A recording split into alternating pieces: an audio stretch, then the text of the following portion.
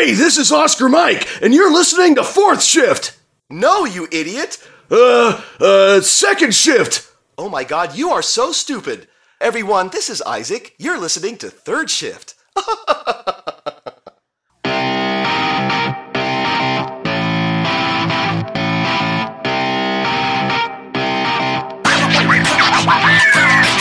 I want to welcome everybody to episode 120 of Third Shift, and today, as always, you have me, Mr. Eric, and you have Mr. Matt, but that's not all, folks. Today, we've got a very, very special guest that we've kept super secret and haven't told a single soul because you never know if it's going to work out in the very end, but it happened. So, here before you today, we have none other than Jim Ferranda joining us to have a wonderful little interview section, and it's going to be a wonderful episode. Jim, say hello to everybody for me, would you? Hello, everybody. I'm glad you had me. I thought you'd be afraid since you made everybody on the Nova angry at you for saying such nice things about Oscar Mike last week, or the other week.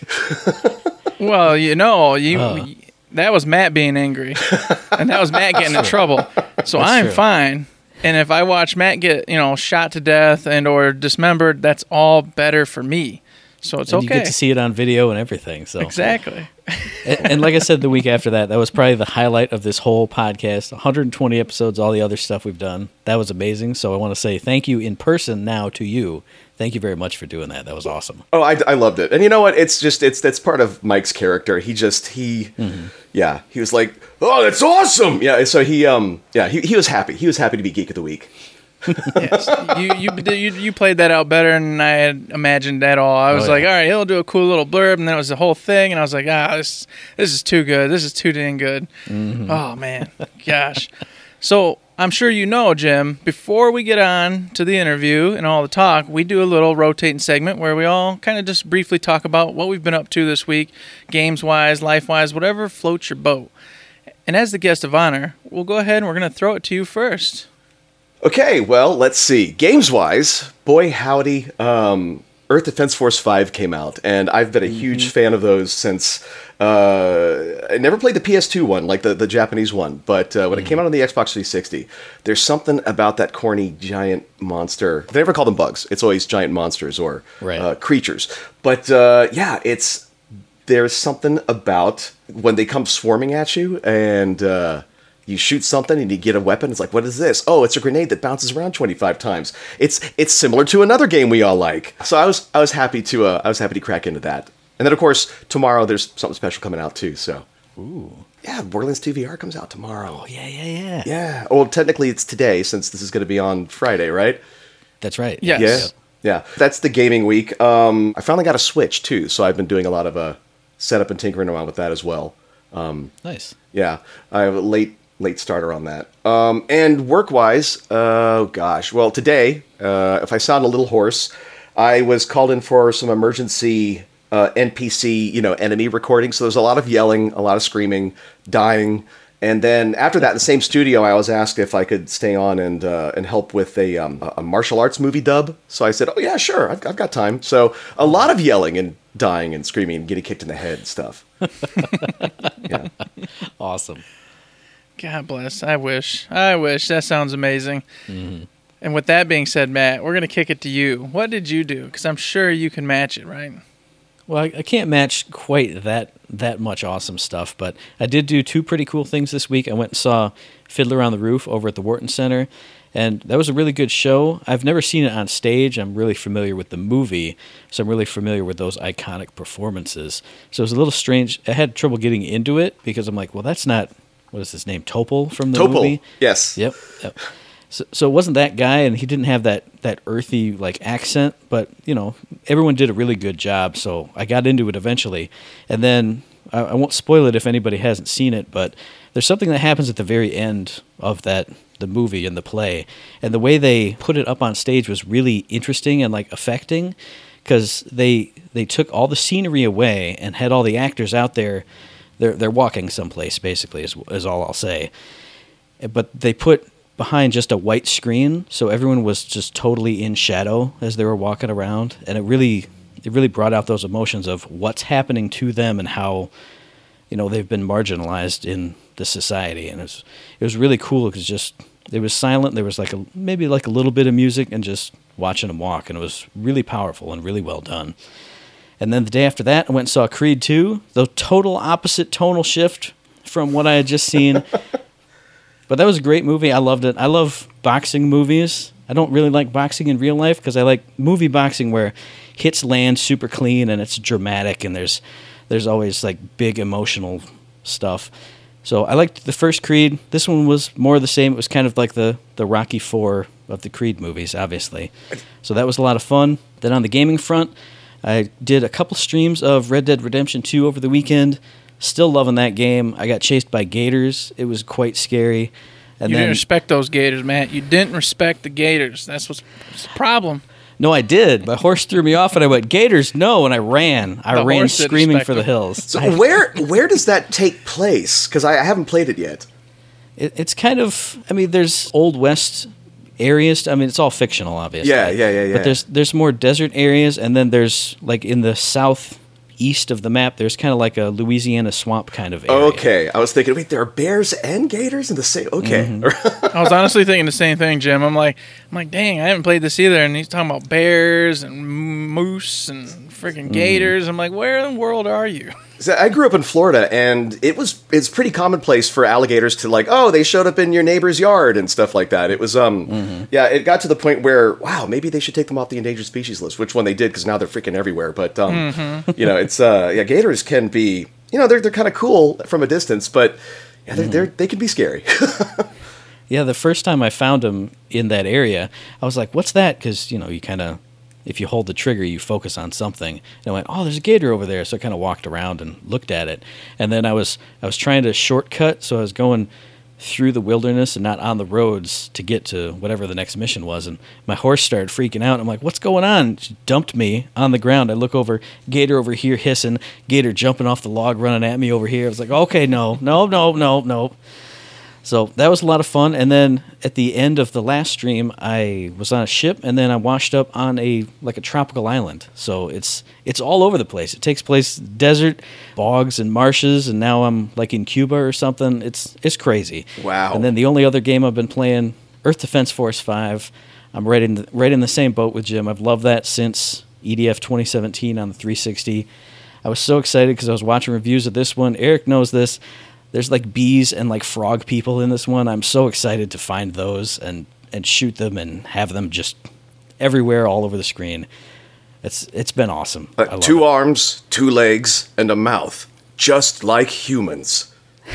Man, it is a professional goal. I want a dub. If not an Earth Defense Force, I would love to voice any of Sandlot's stuff because man, they have a lot of fun with the stuff they make. Oh, yeah. I was thinking about that because I was just playing like 30 minutes before we got on here. And I was like, you know what? Because I saw you tweeted about it. And I was like, I wonder if he wants to be in one of these games because it's so cheesy and fun and perfect. I'd love it. So that was pretty much my week. What about you, Eric? What you been up to? Well, I'm glad I went last because I cannot match either of your weeks. I'm the boring one of us, the one that does nothing. But I did have a glorious weekend because I sat here for at least a 5-hour stint playing Dragon Quest with my daughter and got a big boss defeated, did a whole bunch, moved the story along, really had something I didn't expect to happen in the game. I won't spoil it, but it's a real pivotal moment and a lot of things go down. It doesn't go the way you think it should, basically. And my daughter, she's 6, so she doesn't understand what's going on yet. And so when this happened, it devastated her. So, wow. Yeah. So I had to then play the game for an extra few hours because I had to get pushed past all that events and show her that things were going to be okay. So she's down here crying, and I go upstairs and I'm like, dear, I got to keep playing the game. And such and such happened, and I got to make this right.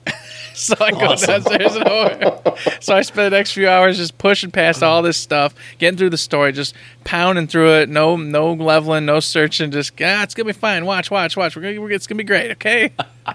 So was she okay? Everything's Yes. cool? Okay, good. Everything's fine. We got to a point where she understands what's going on now, and that there's a hope. Let me just put it this way. At one point, she goes, "Well, if we're done, Daddy, why don't we just get Dragon Quest 12 then?" because we're done. It's all over. And I'm like, no, well, that's not quite how it works, dear. We're not done yet. We can still do this. It's okay. So that was very entertaining. It's something you don't really think about. And then when your 6-year-old's breaking down in tears over a game, and you're like, oh, that's right. Yeah, this is all fresh for you. I was just thinking about that. She probably isn't out of the everything's fluffy and shiny. Like Disney movies have a couple dark areas, but it's not. It all. But it's winds always up really perfect laughter in the right end. after or something. Yeah. Yeah, there's always a basket full of puppies at the end of it. You know, it's Yeah. yeah. Yeah, and it was definitely one of those events where it was not a basket full of puppies for a while. So, so I learned my lesson, kind of, sort of, because how can I gauge when that kind of thing is going to happen? So, if I see it coming, for the foreseeable future, I'll just, I'll do that part while she's sleeping. And then when she gets back on, hey, look, Daddy went through that town, and here we are. Now we're on this Leveling other up. coast. It's Exactly. pretty cool over here. Yeah, it's fun. I took a boat over. No big deal. Don't even worry about it. Let's go. Let's keep traveling. Besides that, work-wise, same old crap. Nothing special there. Nothing exciting happening. However, with the Video Game Awards having just gone by, I've been scouring the internet. There's every video I can find for, Rage 2, Anthem, Division 2, etc. I've just been eating it up. Just eating it up. And, of course, what's one by, I just looked at it today. The little one done by it's like an indie game almost. The Pathless. No. Yeah, the Pathless, yeah. Yes, yeah. the Pathless, That's the one. that is That's it. the one with the bird friend, Yes. the archer, and she has like this it's a bird of prey. It's a big bird of prey that can carry Yes. her, and yeah. Yeah, I was going to say she's flying around and doing the running. We were talking about it just the other day, and I was looking at more videos on that, and I'm like, man, this is going to be really cool. Mm-hmm. So super stoked, and I'll, of course, keep it up to date. But beyond that, not too much. Same old on our end. So with our weeks out of the way, I want to just get to the meat and potatoes of it. We're going to start with Jim as a young man, bright-eyed, bushy-tailed, coming out of high school. What in the world, Jim? How did you end up in this position where you are today? Let's go ahead and start from the beginning, and we'll kind of just meander through your life and where things went wrong at, because apparently you did something wrong to end up in this awesome position, because I've done everything right, and I'm not there, so, I'm still trying to make my way there. It is an actor's life. So it's yeah. Anyway, okay. Went to school in Florida, and I wanted to make films. So I went to Central Florida. Was going to study film, and I was in a class one time, and I remember this is the head of the program at the time, and it was like. You guys watch this Laserdisc of Singing in the Rain, and one of the classmates said, "Are we to get tested on this, or is it?" No, I just don't feel like teaching today. Like, a guy literally said that. I'm thinking, wow, what am I learning here? And anyway, and this is all like the pre-major stuff, like the first. And I eventually realized that it was the movie The Big Picture with Kevin Bacon. Have you guys seen that? He's a film student, and then he graduates, he wins like an award, and nobody wants to produce his film. There's a line in that movie that made me think. He's going for an interview at a restaurant, and he says, "Oh, it says here on your resume, you're a director." "Yeah, our busboy Jack is a director. You guys should have a lot to talk about." And then I realized that, I need to be able to find work when I get out of school. So I decided to study advertising, because I always thought advertising was cool. It's like making little movies, and you get out of school and you go straight into writing coupons and prospectuses for vision care companies, and it's just really kind of wow. So that was in Florida. Then I had my first layoff. That's one thing they never teach you in school, and which is what they should, is that if you work in advertising, that you will get laid off at some point in time. Luckily, a person that I had worked with in Tampa had since gone to Dallas, and the advertising agency that was doing the Star Wars Episode 1 promotion for Pizza Hut, because Pizza Hut, Tricon, Pizza Hut and Kentucky Fried Chicken and Taco Bell is all one I company. was going to say Taco Bell. Yeah. I remember very well Taco Bell, yes. And they were going to do this huge, big promotion with Episode 1.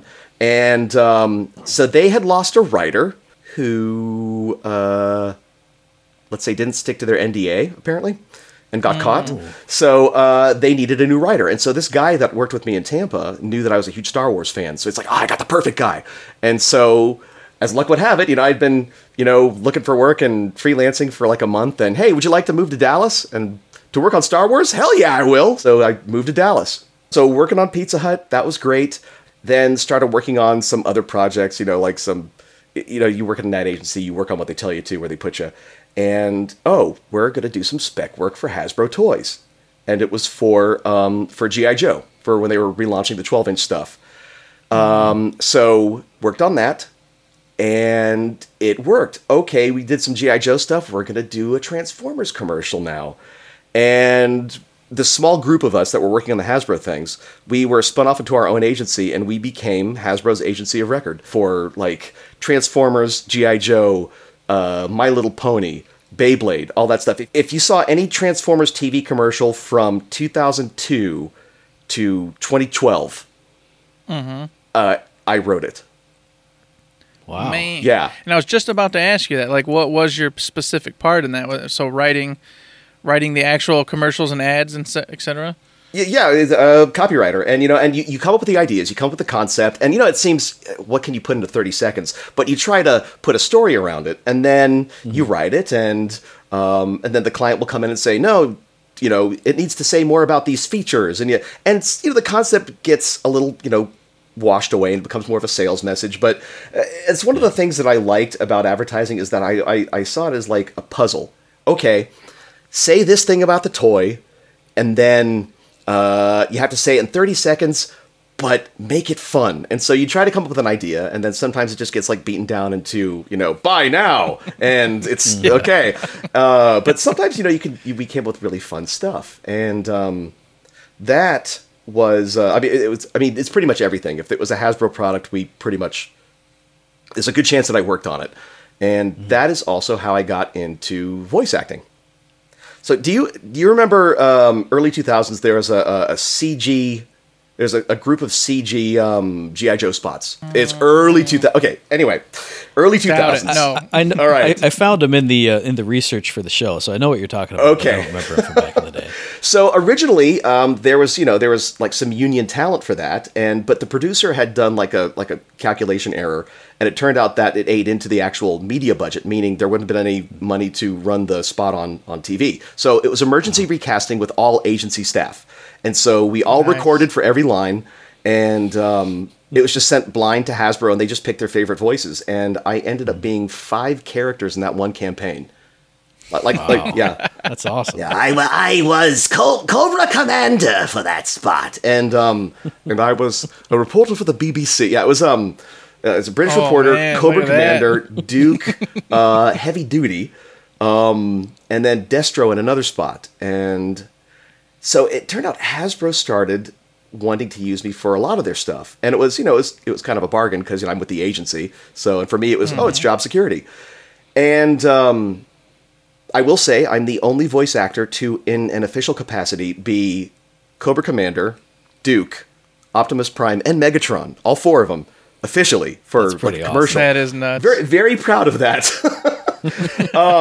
But we got another producer later, and he said, you could get actually paid for this.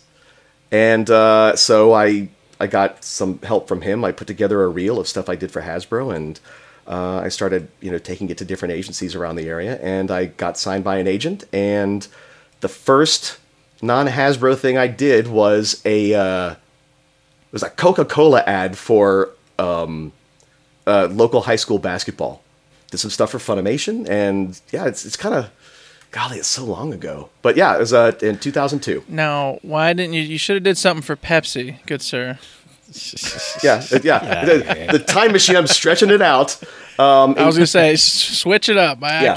can't have this Coca-Cola nonsense. Yeah. This is ridiculous. So in 2013, there was some management changes at Hasbro, and they got a new head marketing officer who brought in her old agency, and we lost almost all of our business.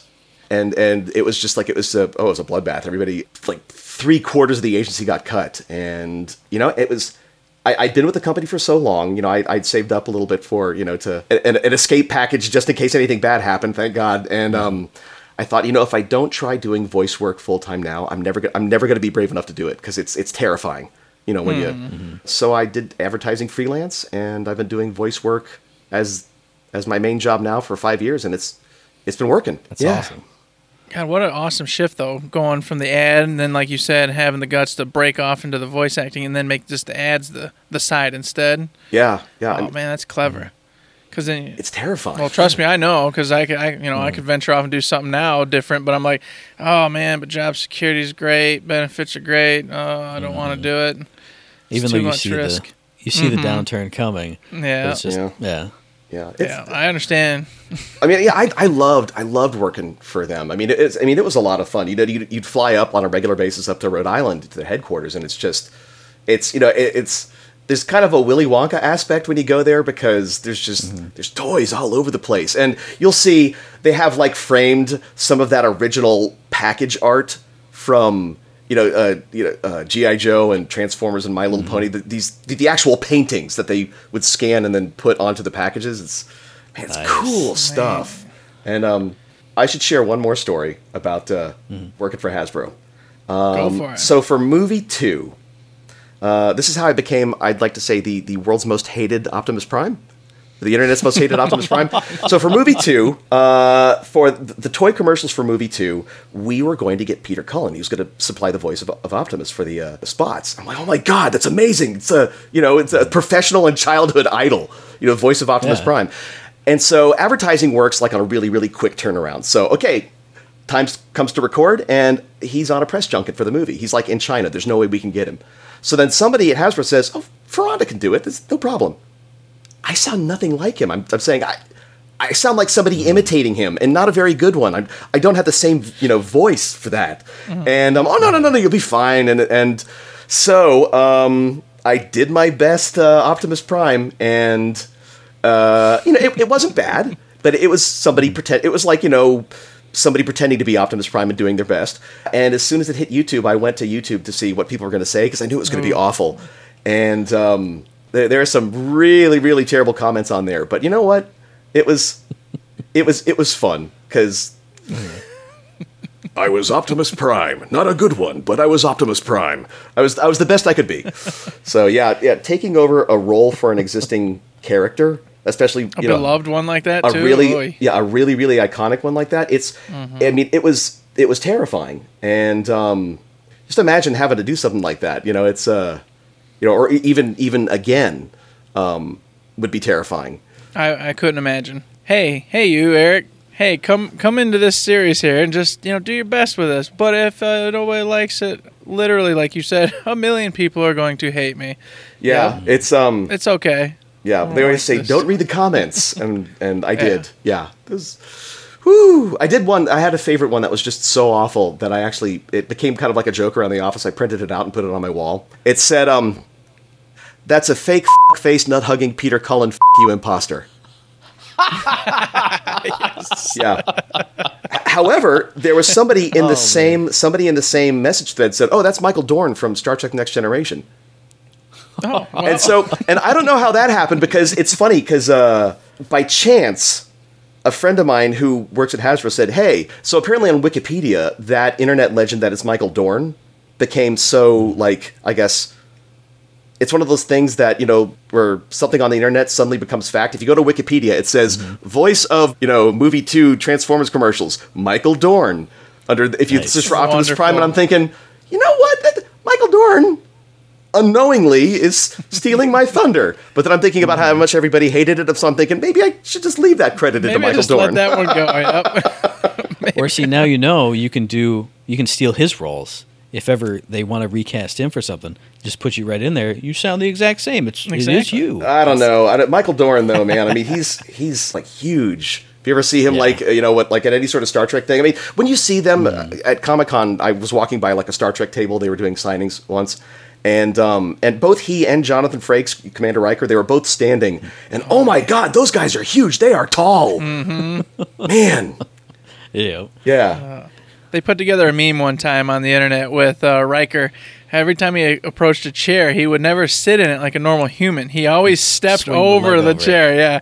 And it just, I don't know what about that, but it just cracks me up every time I see it. Because, of course, like you said, he's a huge dude. Yeah, he just swing his leg over and sit down, He just swings his leg over the chair every time in that show, all throughout it. That's what he does. And I never caught it growing up, you know. I just watched the show and had a good time. And then that meme came about, or that GIF, or whatever you want to call it, and I just was like, oh my God, that is ridiculous. Well, that's how you sit in chairs of the future. I guess, right? I guess. Goodness. They make them short enough you can just swing your tall leg right over it. Oh, man. But before we get into any of the voice acting, there was one more little thing, and maybe I got this confused, but I saw it. It said that you were the creator of AMP. AMP. I named AMP energy drink, yes. Before working for Hasbro, it was we were part of a like a product development group, like naming stuff, and one of my coworkers. Do you remember? Oh God, years ago, Pizza Hut had like a snack called the Pizzone, like a P apostrophe. yeah. Mm-hmm. So a buddy of mine, he named the Pizzone. And nice. yeah, it's like, oh, okay. But it was Mountain Dew's coming out with a new energy drink. And so what we learned through researching that is energy drinks have a medicinal taste because it's part of that idea that it's good for me. There's vitamins in it along with all the caffeine. And so and Pepsi through Mountain Dew was developing a new energy drink that had all the same energy, but it didn't taste like medicine. You weren't drinking cough syrup or something. And so oh God, we threw out all kinds of names, and one of them was we were talking. You sit around and you brainstorm names, and you just like throw stuff out there. And it's like amped up, amp. Ooh, amp. And so I added that to my list of stuff, and nice. Then the creative director goes through all the names. Ooh, amp, I like this, and so I named AMP energy drink. That's my one product claim to fame, and I think is it even around anymore? Oh yeah. Yeah. It's still around. It's not as big as Monster or obviously Red Bull, but it's still there. At least here in Michigan, anyway.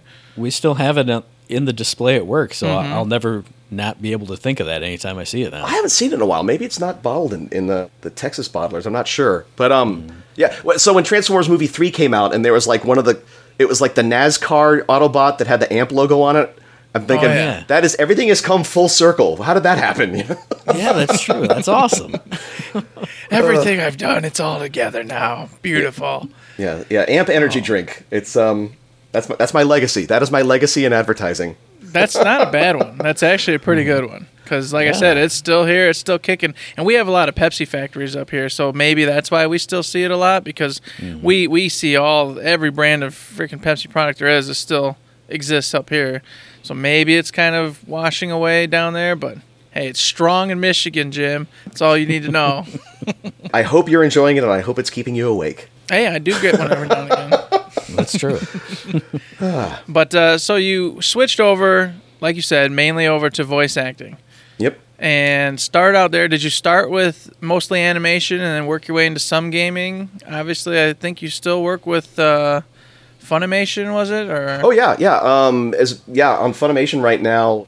Ooh, yeah. I just started a character on a show called That Time I Got Reincarnated as a Slime.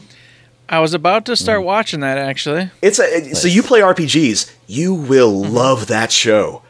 It's awesome. It's essentially there's a guy and the Japanese fellow who gets stabbed randomly by an attacker on the street, and he dies, and then he gets reincarnated as a slime in this fantasy world.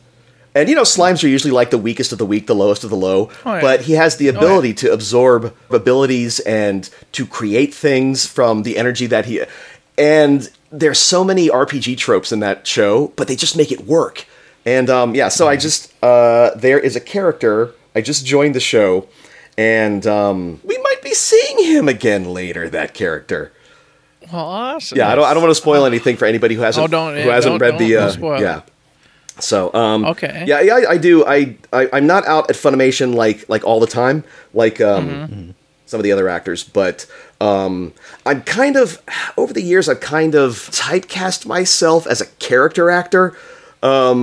I'm always, it's a growly man, it's a bear person, it's a freaking robot who likes to kill people. It's and I've never heard of that. I've kind of, I've earned this reputation as being a character guy, and slowly but surely, some of the folks out there are casting me as people. And they realize, it was Caitlin, bless her. She cast me as this really nice wood carver artisan in a show called Sakura Quest. Caitlin Glass, she was the voice of Thorn in Battleborn and Winry Rockbell and in Full Metal Alchemist, and she's in everything.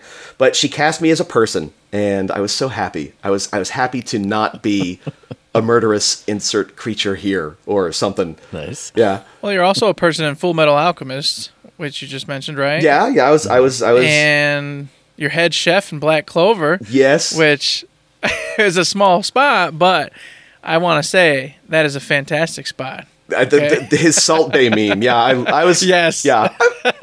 I love dubbing stuff. It's fun.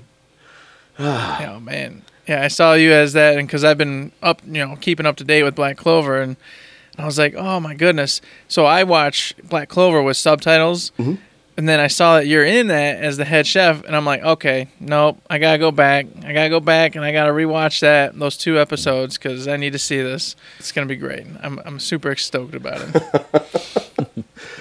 Now, I had a couple questions about like the anime VO, especially because I know back when I was watching anime really heavy quite a while ago, it seemed like each kind of like production studio had their own stable of actors. Is that kind of how it works? Are you like mainly contracted with a studio, or kind of does everybody get to freelance and they just have a pool they like to choose from because you're established and you work well? Or? Folks can pretty much float, wherever they go. It seemed like that, I think, because ADV was in Houston, and actors just lived in Houston, and sometimes. They would drive up to Houston to record stuff at Funny, and sometimes Dallas actors would, head south and stay like in Houston for like a day or two and record stuff there. I got into it, I think, like later, so I never did anything for ADV, but I was doing a lot of work for Funny, and then there were some changes and stuff. I had a day job. I couldn't record during the day. They changed it to where they didn't want anybody recording after hours, so that kind of put a huge damper on my anime career for a while. But it seems that I've done more game work, I think, than anime work, in a sense. I mean, I've done a lot of anime, but it's not as much as like a lot of other people. But I think I'm known more for stuff from the games that I've done, I think. And to tie into that question, I kind of, and maybe you don't know because like you said, you do more games really than you do the animation stuff. But I've always wondered, so sometimes a script comes by and the translation's like really bad.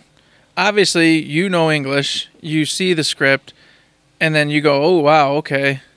Goodness gracious, what happened here? Is there any room for you, the voice actor, to then go, hey, some of these lines are really not so hot, and do they give you room to wiggle with that, or do you literally just got to roll with what they give you and make the best of it? Or are you talking about in anime? Yes, in anime specifically. Oh, gosh, they have whole teams of people that translate and do writing and stuff like that. And I think when they write... There's the rough translation, but then depending on the number of mouth flaps, because there's the mouth popping open and closed and stuff like that. Yeah. I mean, the meaning might be, yes, thank you, but then the mouth might be flapping for quite some time, and so they have to embellish that line with some dialogue that will fit that. And sometimes it's a challenge to get the dialogue to fit right, but in the very early days, I would find myself kind of overthinking it. Now, because it's years later, now it's you just say the line and you say it as naturally and as best you can to fit with those beats and with the breaks, and it just the writer has already thought about that and the director's already thought about it, and sometimes the directors will go, I don't like the way that looks, I'm going to change this to where it sounds slightly different, or it sounds more natural this way. So a lot of that's done on the fly, but with dubbing, you pretty much stick to the script. Now, game-wise, because it's all, games are prelay. It's like you record a lot of stuff way, way, way ahead of time. There's a lot more, depending on who you're working with, and that's why working with Gearbox is so much fun. They often give you a chance to really play with the characters. I mean, honestly, in Battleborn, I got spoiled working on that because all the writers on Battleborn, Aaron and Sam, Dante, everybody they let you just play with the characters. We lived them for so long. I mean, I worked on Battleborn for, golly, almost 3 years, over 2.5 years with those characters, and it's fun when you can ad lib stuff. But yeah, anime, because you're fitting to an existing performance, like visual performance, speaking, you need to really stick with the script. Gotcha. Now, Danny sent through a couple questions, and she did want to ask specifically about anime and dubbing and sticking to a performance. As far as like your character and getting into the character and how that character is portrayed, she asked, do you listen to the original VO at all, or is it basically just what the director and everyone else tells you how that character is going to be? Well, so, for example, I like to really figure out where the characters are coming from. So, for example, in Slime, this character Geld, who is he's an orc. Who I'm not going to spoil anything, but I went into the light novels that the show and the manga and the anime are based on to figure out where does he come from, what is his story, what is he all about, and so I like having an idea of who the character is, even for something small. I like having something to kind of express from, to live from. And even Muscular in My Hero Academia. I mean, he's a great villain. He's only in it for, I think, 3 episodes, but as insane and as cruel as he was, he had a reasoning behind everything he was doing. I'm totally going to kick your ass because if you're not using your abilities correctly, if you say you're going to do something, you need to do it. Otherwise, you're just a waste of space. I mean, he was cruel, but he had a reason behind that madness, and that's kind of where I just played it from. I like, maybe it's overkill if it's just, if he's only going to be on for just like a little bit, but I like knowing that. And then on the day of recording, we'll listen to the Japanese to see what the pacing is, what the beats are, and so you're kind of, it's not like we're not mimicking everything that they're doing, but it kind of gives you an idea of what space the character was in that scene. So, yeah. Mm-hmm. Okay, that's cool. I did have one last one because whenever I would think of or watch, footage of people recording anime, you kind of think of just, you're in the booth by yourself, maybe you got the director giving you direction. But when I was watching, I went and saw the Cowboy Bebop 20th anniversary release of the movie in theaters, and before that they had a little chat with the voice cast, and they said over the years they've all really kind of bonded and gotten together. And has that happened to you on a lot of projects, or just maybe a couple, or is that like when you are part of a team working on a show, do you get a lot of interactions with the other actors, or is it just kind of a case-by-case basis? It's kind of case-by-case because we all go in the booths separately to record that stuff, because it's, there's a lot of matching the lip flaps and stuff, but and we'll pass each other. We'll pass each other going by, and the only time we really work together is if you do a disc commentary or something, or I love doing Walla sessions, and that's where if there's a classroom or a crowd of people in a mall or a bunch of frightened people on a train, and they pile 3 or 4 of us into one studio. Sometimes those studios are really small, so you get really close, and you do a couple takes. Okay, everybody, there's a monster on this train. Everybody needs to act scared. And so it runs 3 seconds. Everybody's scared of the monster on a train. Okay, let's go back and we'll do that again. Change up your voice, maybe higher, maybe lower. And then, they layer all that stuff, and we sound like a big crowd of people scared on a train. But we get to work together in the same booth when we do that, and it's yeah. Actually got a little bonding experience there going. Yeah, and it's kind of fun if you work on the same thing, and if you're playing the same game that you're in or something, you can go, oh wow, I really loved your performance as so and so, and wow, you sounded so great in this, and again, I loved Battleborn. It's one of the few games I've platinumed on the PS4. And it's every time I see, a colleague who is in the game, I got to say, man, I really loved the way you played, Kid Ultra or something like that. It's, I told Caitlin when Thorn's Lore, where she's, that is an extraordinarily touching performance for a lore piece. I mean, it was she put so much into it, and it was just amazing. it's, you bond without ever actually working together in person, unless and you become friends with directors and stuff. Like the longer you work with them, you get to know them, and it's The anime and then into games as well. Like, how often is it that you actually watch or play the stuff that you're in? Is it a common occurrence, or does it differ, just on taste, based off what you actually did a part in? How does it usually work out for you? Well, if I have a platform I can play it on, then I'll try it out. If it's a game, oh my gosh, I've been in Smite so many times, and I am terrible at it. I gotta confess, I am terrible at Smite. I am awful at it. And so, as much as I love working on those characters, I can't play it worth anything. And I see you did a lot of Dragon Ball back in the day as well. Yeah. Is that something you were big into fighting games, or? Well, let's see. The only Dragon Ball fighting game character was Janempa. The Janempa. Oh, big Janempa. Oh, this is what he sounded like before the voice processing. I think he was in the 2 Budokai games, right? But I played those. I'm not awesome. I'm not the greatest at fighting games. The only fighting game I think I was ever any good at was Power Stone on the Dreamcast. But I Long live the Dreamcast. Yeah. What a great system that was. I am. Oh yeah. No, I like playing the games that I'm like. I loved Killing Floor 2. That's a fun game. It's a really fun. It's kind of picks up the torch of the Left 4 Dead series. If you get just a good group of friends, okay, let's survive this thing and make it to the end. And of course the Borderlands games, played through all of those. Oh yeah. And Battleborn. Sometimes a game could be like ludicrously hard. Very first game I was ever in was a Sega game, a brawler called Spike Out Battle Street on the Xbox. Okay.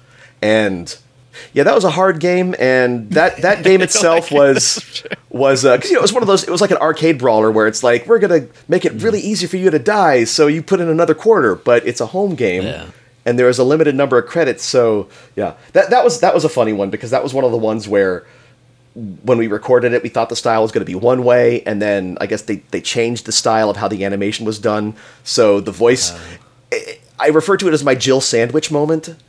Where everybody did their absolute best, and then the way it ended up being produced, it comes across very wooden and kind of silly. So yeah, it's Awesome. So if you guys ever see Spike Out Battle Street in stores, I'm sorry. I'm definitely gonna go on YouTube and watch a long play. Oh yeah, oh yeah. I was just thinking that. I'm like, I'm gonna check this out. All right. Yeah. Chris Sabat and I have a great scene together, and it's Oh, it's hilarious. It's just because it just came out so goofy. So you switched over to video games mostly. Like, how did that happen? And then how did you meet, Gearbox and get started on the Borderlands with them? Or were you doing something before then? Because I know you did some Brothers in Arms too. So yeah. The very first time I ever worked for Gearbox was for multiplayer character A in one of the Brothers in Arms games. I can't even remember which one it was. Yeah, that was the first time I worked with Gearbox, and I was a tank commander in the next one. Basically, my agent would say, "Here's some auditions," and you get an email, and then you record them, and then you send them off, and then you see what happens. Or sometimes, as in the case with Borderlands, it was actually auditioning in person. And I auditioned for Borderlands way back when it was serious Borderlands, before it got the makeover. And I knew the producer casually. I would bump into him. He was also an actor. He was hired by Gearbox to basically do all the casting. And next time I saw him, he goes, "Oh yeah, you were the second choice for the engineer."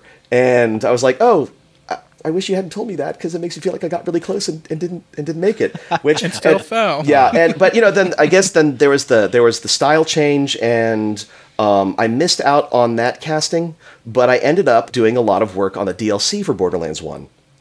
And that's how I kind of got on that radar. And then I read for everything for Borderlands 2, landed the Dahl Corporation, and just a bunch of other creatures and stuff.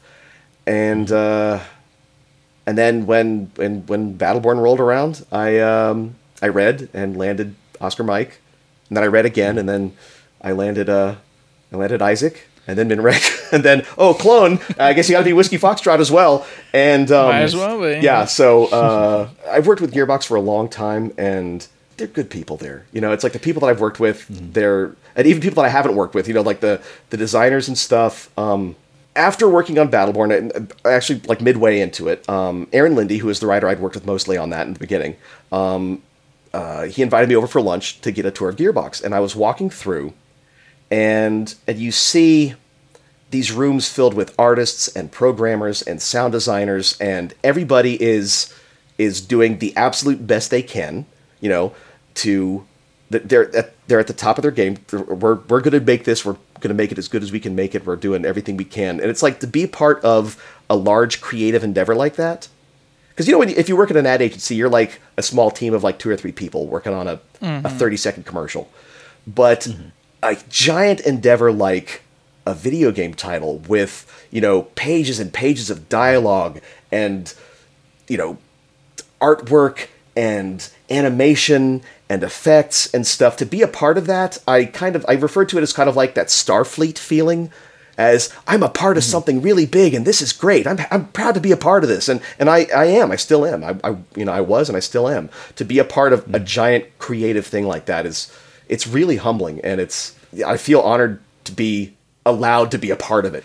Coming from a day job and, you know, doing voice work on the side.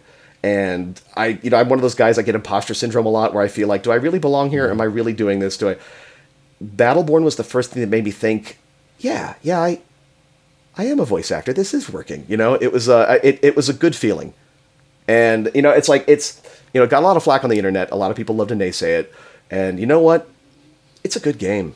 I loved it. It's an amazing game. I mean, we preached it forever. Yeah, and you know, it's like, and no matter what anybody says about it, I will never, ever, ever feel bad about that game, because I am so proud of the work done on it, and I'm proud to be a part of it. I do gotta say, now we've talked with Ash previously on an episode, and we've talked with Joe King previously on an episode.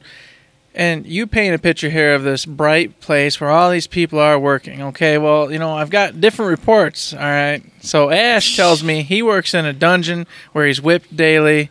He doesn't see the light of day. He's got these small teams, these little cubicles. He doesn't know anybody in the place. Everybody upstairs is dancing and laughing and having a great time. And then Joe came on, and he kind of said, yeah, us 3rd and 4th floors, you know, it's like Compulsion Games. We Happy Few, you know, up here it's all party and we're all popping joy and having a good old time, and then those little ghouls downstairs are, you know, doing their thing. Now you're trying to tell me that it's all happy on all the floors, everybody's smiling and working hard? What? I only go in there for, you know, every so often. I'm not there every day, but when I meet people, I mean, you know, I'm sure, you know, work is work, and sometimes work can, you know, wear you down. Like I said, I loved working on toy commercials. It was great, but, you know, it could be a beatdown quite often. But as a whole, I mean, I loved it. But you know, the job, any job can be tough, and but the people I've met, I mean, working with people for over 2.5 years and seeing them, and you just, you know, I like to consider a lot of the folks at Gearbox friends now. I mean, I made friends over the course of working on Battleborn, and they're just... And that's what I was going to ask, like, when you were doing the Borderlands, did kind of your relationships with them start to kind of grow a little bit and make it easier to, you know, progress over there and get the bigger roles and get a chance at that? Or was it literally every time it was just boom, boom, you're coming in, who is this, Jim Fonda? Okay, cool. Let's see what he's got. Well, if you see, you know, the stuff I did in Borderlands, it was a bunch of little bit parts and stuff like that, you know, sprinkled across, you know, the game. And so you'd come in and you'd meet like the sound guys and the writer, and, you know, you'd do your best, and if they liked your work, great. Then, you know, they'll remember you next time. But, you know, you still have to audition, and, you know, you got to do your best. Right. If you're just not the right voice for it, then you're not the right voice for it. If I was not cast as something, I would not take it personally. I wouldn't take it as like a vindictive thing. Oh, we're not going to hire him again. It's you just didn't fit that role. Yeah, you just don't fit that role. Nature of the beast. Yeah, it's just how it works. Voice acting in general, I think, is like you can't take things personally, because, you know, a ton of people are all going after the same thing, and oh, I auditioned for this role, but I didn't get it. Who did they hire? Oh, he's great. You know, it's like I don't feel bad because, you know, it ended up sounding different than how I would have, you know, sounded, and that's fine. You know, it's like I don't take it personally. You know, unless somebody unless somebody flat out said, you suck. I mean, yeah, I would take it personally. When people ask me what voice acting is, I like to say, when people wanting to get into it, I try to prepare them. I say, acting is a never-ending stream of failure punctuated with the occasional success. Because you audition and you don't get something, and you audition and you don't get it, and every so often you do get something, and that's awesome. And that's just part of it. You know, you can't land everything because then nobody else would be able to work. And I was just going to say exactly what you basically said was in that type of business, you can't close doors. You know, you need to make sure all doors are constantly open because they're always going to have another role. There's always going to be another part, and you want to make sure you're there auditioning for that part because, like you said, there's going to be a million you don't get for every one you get. And, it makes perfect sense. That's, as you said, terrifying, though. Yeah. Yeah. We put out some question requests to the patrons, so I did have a couple just kind of general questions from a couple of them. Two kind of tie together. Do you have a favorite character voice that you've done, and or do you enjoy doing certain kinds of voices more than others? Like you talked about how you liked being a person versus like a monster or a crazy guy, but do you like certain types of roles better, or is there a certain favorite that stands out? You know, it's hard to say which roles I like because you can like things for different reasons. You know, I loved being Tatsuo on Sakura Quest because he was this very bright-eyed dreamer. You know, he loved his art, and you know, he wanted it to do some good, and he wanted to help. He wants to help bring, you know, business back to the city. It's one of those slice of life things that takes place in a small town in Japan.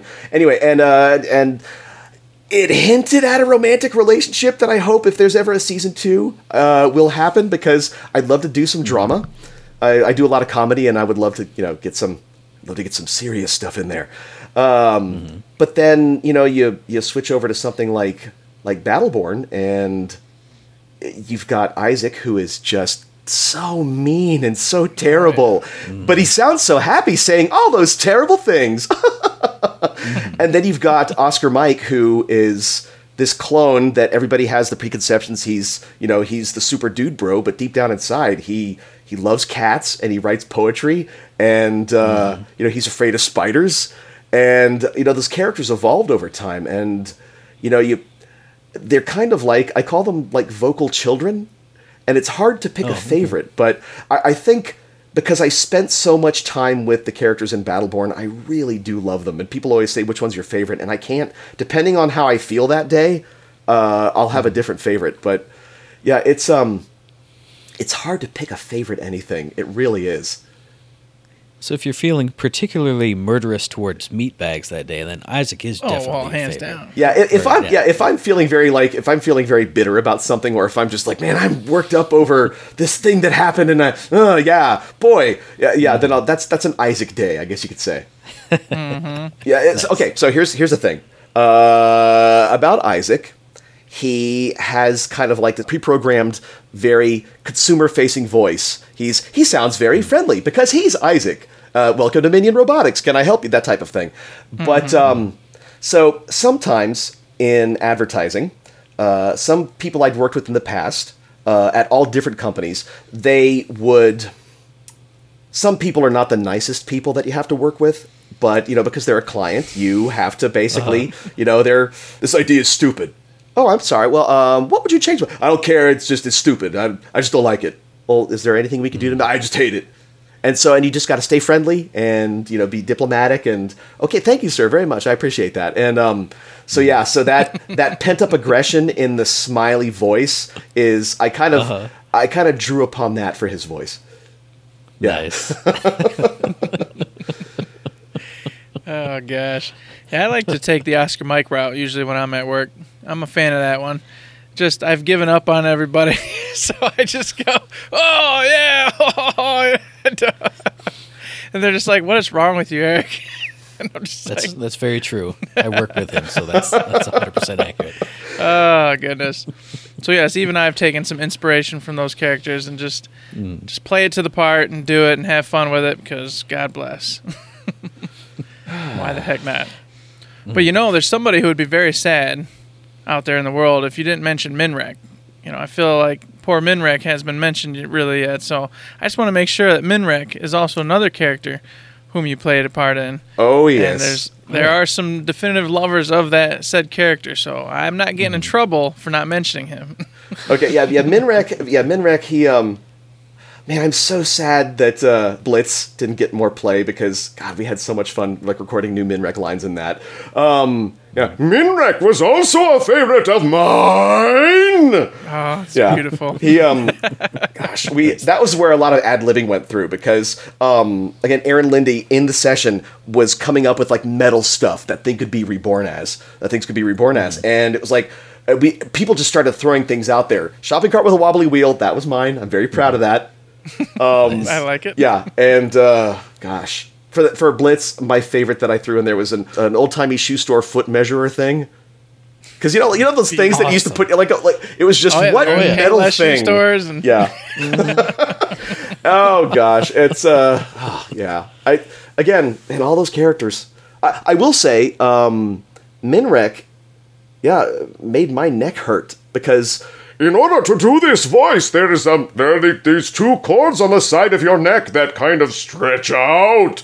And doing that for about 3 hours, my neck was killing me. It was right before the Thanksgiving holiday, and my wife and I drove to Tennessee to visit family, and I could not turn my head to check lanes. I had to ask her, "Am I clear to get over in the lane?" Because if I would turn my head, there was this sharp stabbing pain in my neck.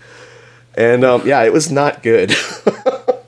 Well, that kind of dovetails into, at least a little bit, into another question from one of the patrons, is obviously, as a voice actor, I'm sure you get used to it eventually, but how do you keep yourself from getting sore throats, hoarse voices, especially like today when you were doing a lot of deaths and screaming, all that kind of thing? Yeah, well, today I sound good. Like I will be fine tomorrow. It was just a little roughness. However, I back to Battleborn. I learned how to properly yell on Battleborn. The very first day recording as Oscar Mike, there when he yells airstrike, that big airstrike yell, I just yelled, and I felt a sharp stabbing pain in my throat, and I was like, it sounded awful. And then later on, Joel McDonald, who is he's a voice director at Gearbox now. I worked with him on One Piece at Funimation, and he explained to me, he's like, "Oh yeah, that happened to me. That is literally rupturing a blood vessel in your throat when you do that. Wow. When you scream at the top of your lungs." And I was like, "Oh, so that's what happened." But I learned how to basically do their voices and how to yell without killing myself every time, I yell. It's one of those things to where it's like people ask, how do you breathe? It's just something you just kind of like innately learn how to do. I would be a terrible voice acting coach in that sense because I'm thinking I'd have to sit down and really think, how do I yell without killing my throat? Kind of ties in something I was thinking about and wanted to ask too is, so say you had a big spot today where you had to do a lot of yelling, a whole bunch of very, very energetic voice, acting. And then tomorrow you get a call and you have to do something else or you were supposed to do something else. Is there any kind of management that you have to do, making sure you have the adequate amount of time to go, okay, guys, what are you having me do this day? If I'm going to be screaming and yelling, I cannot do this part tomorrow. Do they allow for that, or do you kind of just learn tricks and such like you were talking about to where you just push through it? I've been really lucky to work with directors that are just super awesome. A lot of the voice directors here in the DFW area are actual voice actors. They're voice actors who went into directing. For example, a lot of the Gearbox stuff used to be recorded at Christopher Sabat's studio. Vegeta, Wrath, Nice. and he would always say, it's like, whoever's directing, how's your voice, how's your throat? I don't want to kill you. And and Gearbox is very good about that too. It's like we don't want to wear you out. How are you feeling? Do you want to break this up into 2 sessions? I'm like, no, I'm fine. I can wrap this up. And it's just you learn how to temper the performance to where you don't lose the character and you don't lose any of the intensity. You don't want to you don't want to like yell incorrectly.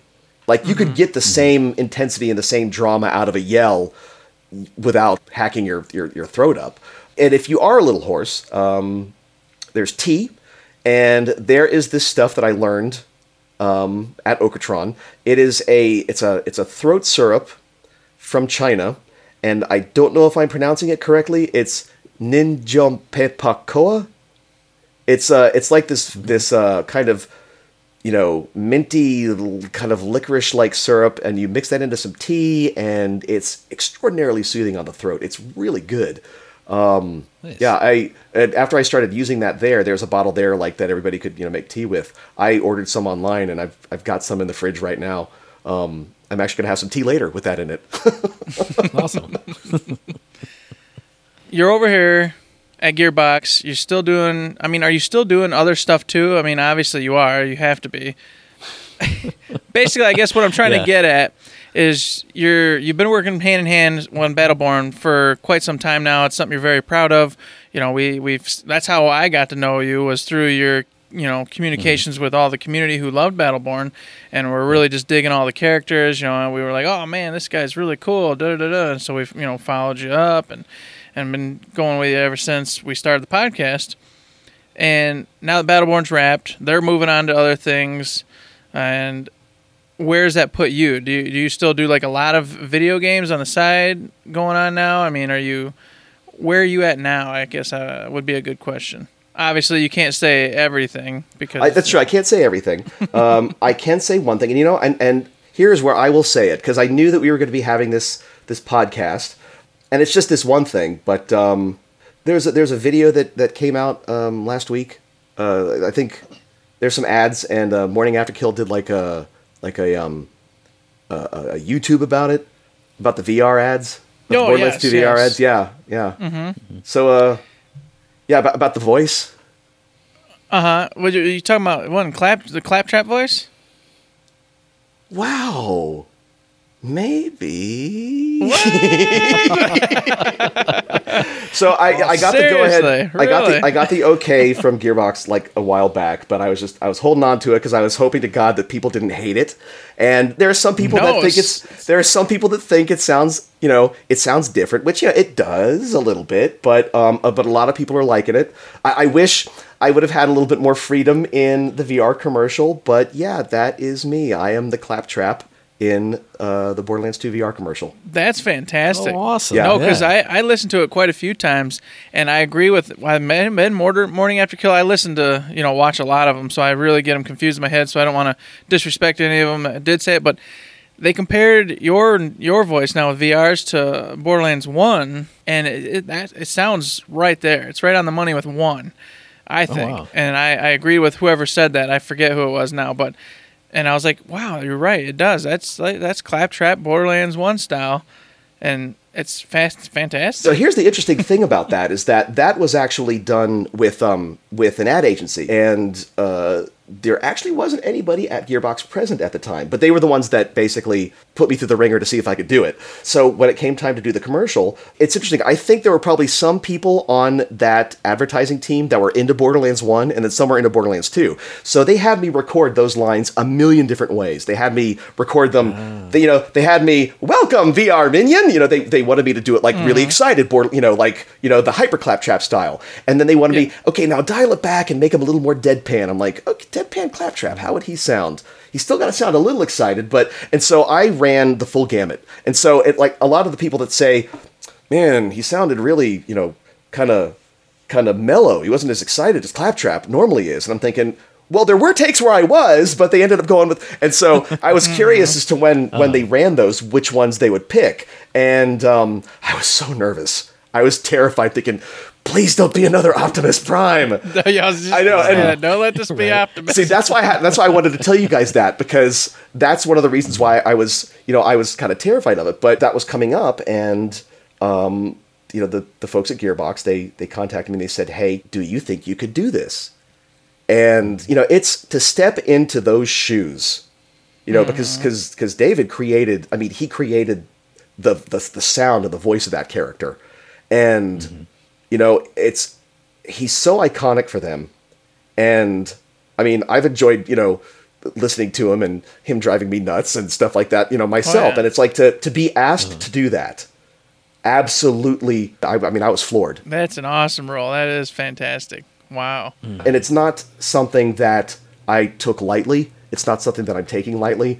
I wanted to be a claptrap that people would like and would think would fit that sound, and to I mean, because that is a huge responsibility, and it's a super huge honor that they asked me to try it, and that Borderlands 2 VR claptrap commercial, that's me. It's interesting, those parallels. Here's a character that people grew up with that you replaced for a commercial. Here's another one that a whole new generation of people are growing up with, spending hundreds and hundreds of hours with, and now you get to take over that role too. It's I want them to enjoy it. I don't, you know, it's like I don't want. Yeah. I was really happy to hear it because I'm thinking, oh wow, it actually, because I hadn't heard it.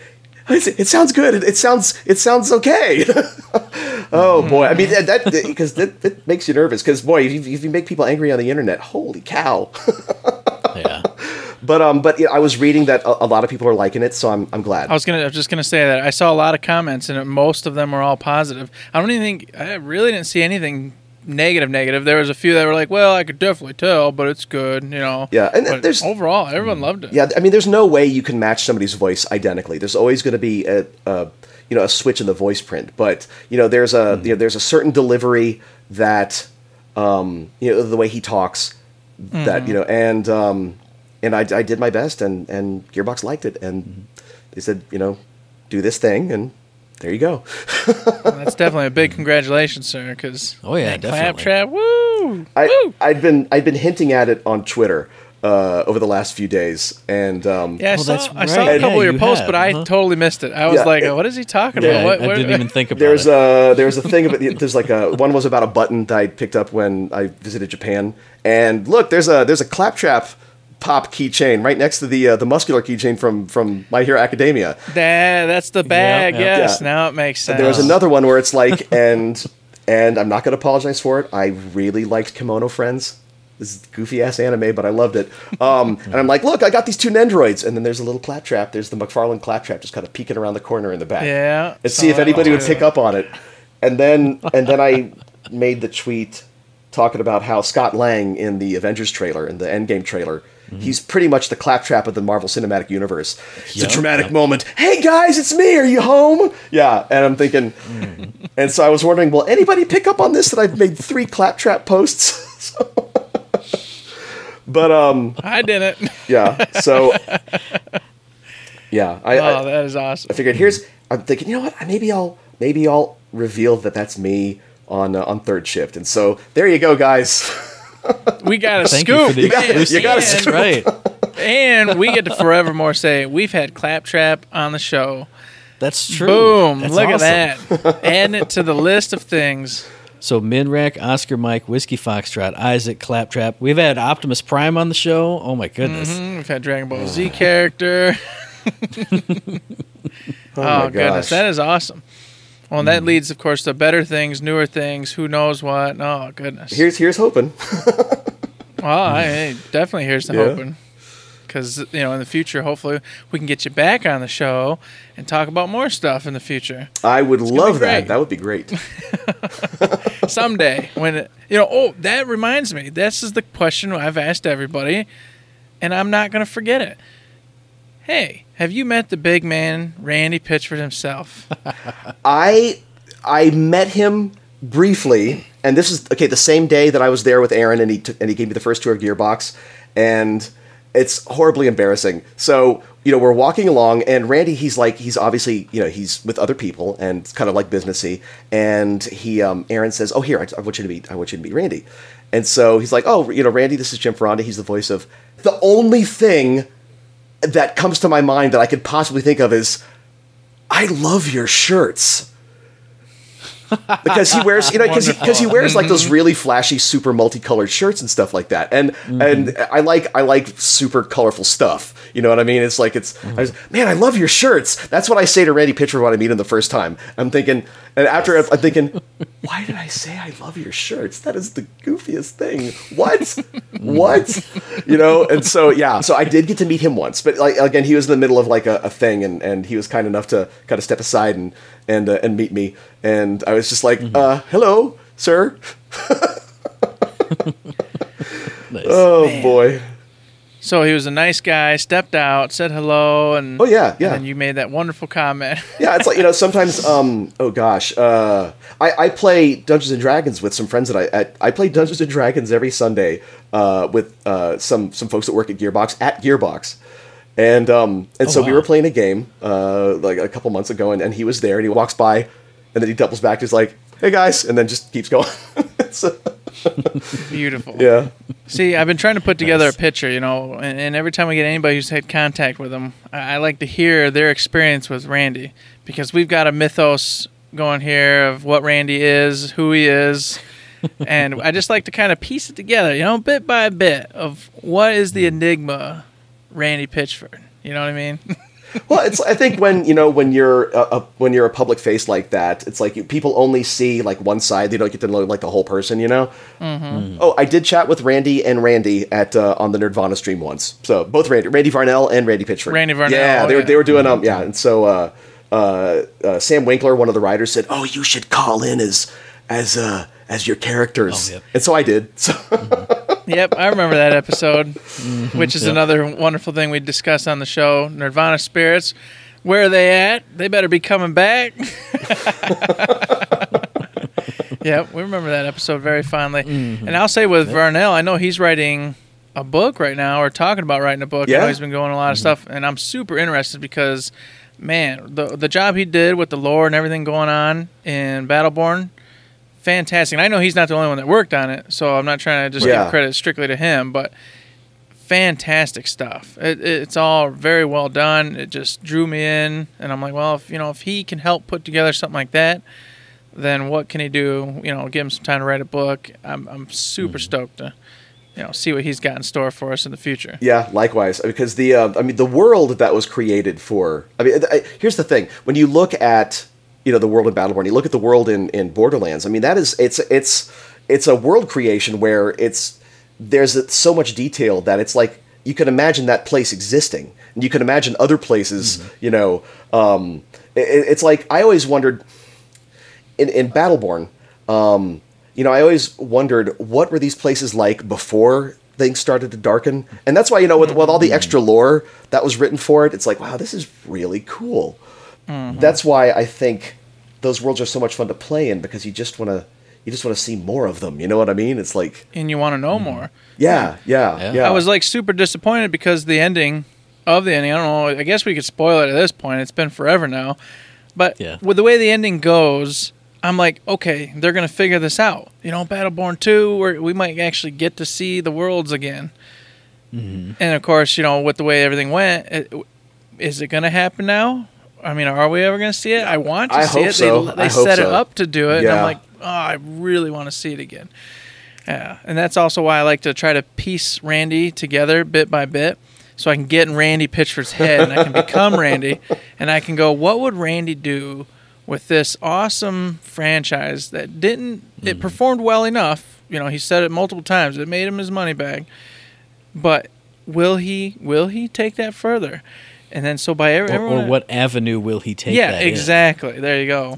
I'm stoked. I would love for that to come back, because again, those characters were too fun to not keep living. It's like I want to revisit them again. I have an idea in my head. It's like just a story of what the algorithm really is, and what would happen if Isaac actually crashed the universe. And I always pictured it as, if Isaac crashed the universe, he would find himself and the rest of the group on the Gearbox servers.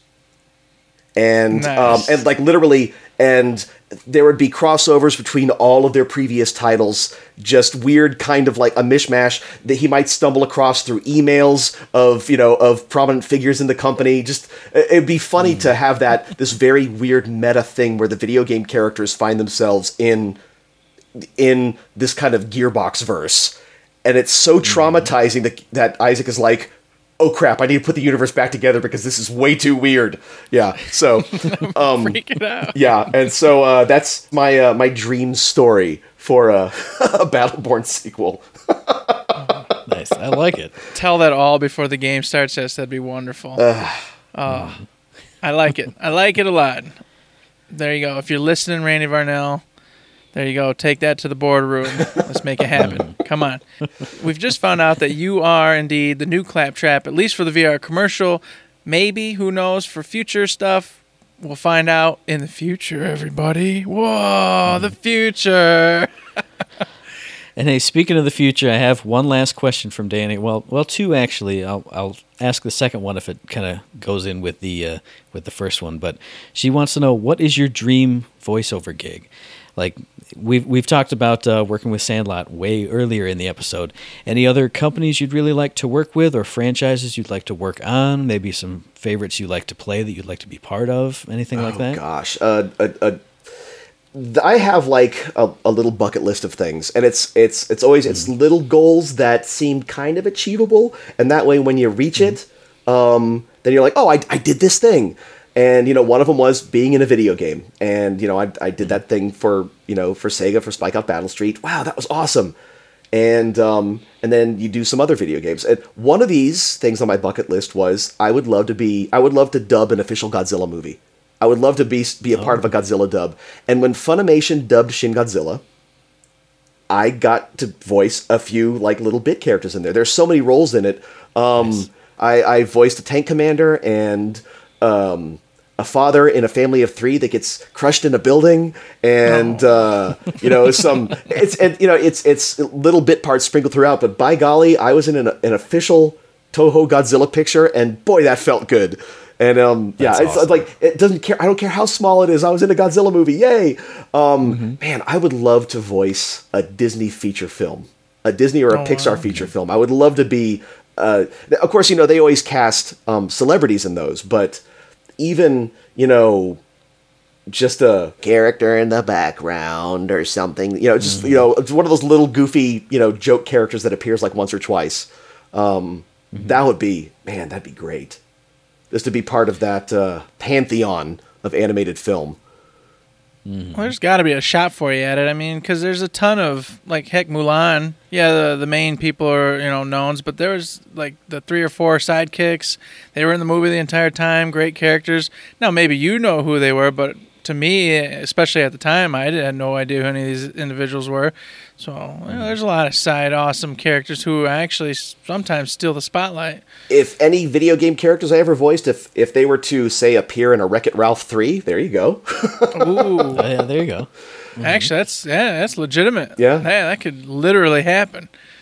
So, yeah, that'd be cool. I know that's why when Ready Player One came out, I was, after, people seeing the Battleborn characters pop up, man, I scoured every frame of that to see if any of my guys were in there, but they weren't. Very sad. Yeah, unfortunate. and they didn't have their voices anyway, but still, it's kind of cool that some of those that some of the characters were, though. I don't know why Trash Can Bird, but whatever. Whatever. I think Isaac would have been much better, or Oscar Mike, but Trash Can Bird. You get what you get. You get Trash Can Bird. Oh man, it's like I love Benedict as a character, but I am terrible with him. I just, Hence he's the Trash Can Bird. But man, I've seen people play him that are just like dead aim with him. It's crazy. I'm not good. I'm terrible with snipers, and I'm terrible with anything that's like one shot, one kill. I'm like spray and pray. That's why I'm pretty good with Isaac. I'm okay with Isaac, I guess. I'm sort of I'm with Isaac. But no, I'm better than with other characters. So I'm a Phoebe all the way. I love Phoebe. I'll just play Pendles. Just Pendles. And Alani. I was good with Oscar Mike starting off, though. I did got him leveled out and maxed up very first character, so I feel you with the Oscar Mike. Yeah, I like playing as Oscar Mike. I'm not that good with him. I like the non-me's. I really like playing as Caldarius. He's fun. Arendi. Ooh, I love playing as Arendi. Oh, and yes. Pendles also is just a blast to play. And it's crazy because, when you pick it up, I'm like, oh, I haven't played this character in a long time. And you go, man, this character's really fun. That was the one thing I loved about that, is that every character was like, wow, this is great. Unfortunately, I started playing Eldragon after they made him kind of glass cannon-y. So, yeah. I'm not good with Eldragon. I'm not good with Benedict. Fun characters, but I'm not good with them at all. Yeah, Eldragon just I am useless. And Calvin, who I wanted to be good at so bad. You are the worst. I'm the worst Calvin in the world. I cannot use Calvin. It's impossible. I love Kelvin as a character, though. Yeah, I felt so bad for Eldragon because I started playing him right before they made the big change to him, and I was just wrecking shop. And then I just went, "Oh, he was just indestructible." Man, it's like you see him charging at you in multiplayer, and you're just like, yeah. Oh yeah. Yeah, you ran exactly. Yeah. I remember being Phoebe. Say, shield generator for Mike and just run away. Every time I was Phoebe seeing him running up, and I went, nope, teleport, pew, pew, I'm out. Golly, and she was just unstoppable in the CTT. Do you remember that? Mm-mm. Oh yeah, the closed tentacle test, man. She was just like, she was way overpowered.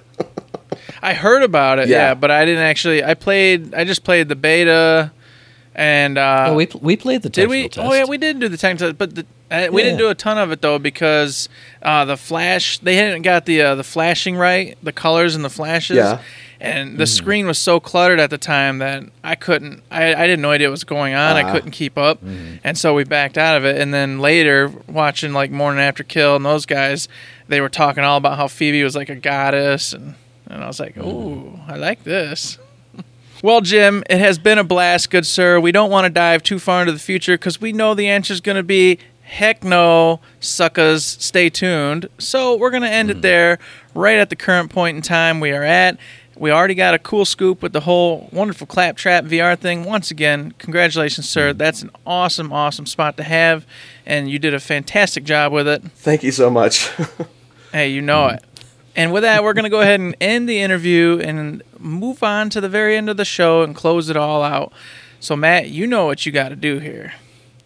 I know what I got to do because the listeners know what they got to do. They got to send us feedback, any questions, any comments, any concerns. Did you love the interview? Did I not ask any of the questions you put in? I'm sorry, there were quite a few.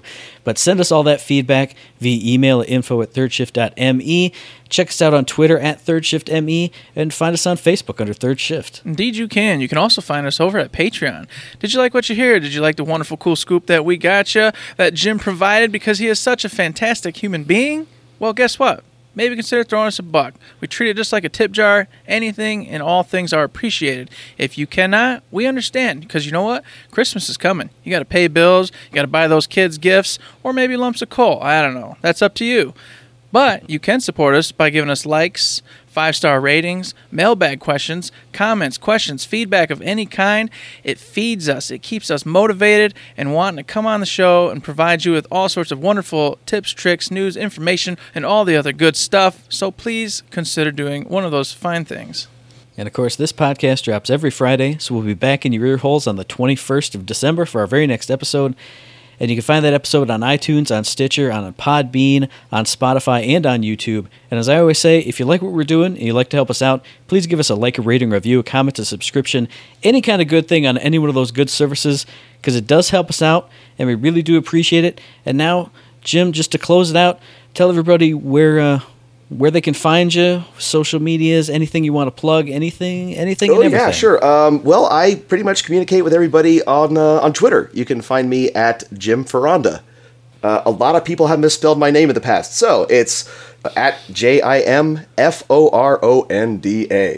We're going to close the show out, everybody, and we'd like to thank you for tuning in, but that's all I got for now because my eyes are bleeding and my throat is raw. So we're going to say...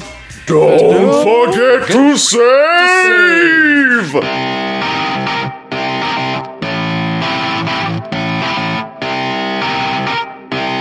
Shut up and sit down. I gotta say, the Gearbox community and the Battleborn community and everybody's been so nice and just really just, I don't know. It's been such a nice group of folks. You know what I mean? I'm happy to be a part of it. And I just want to say, to everybody out there who's listening, thank you for having me.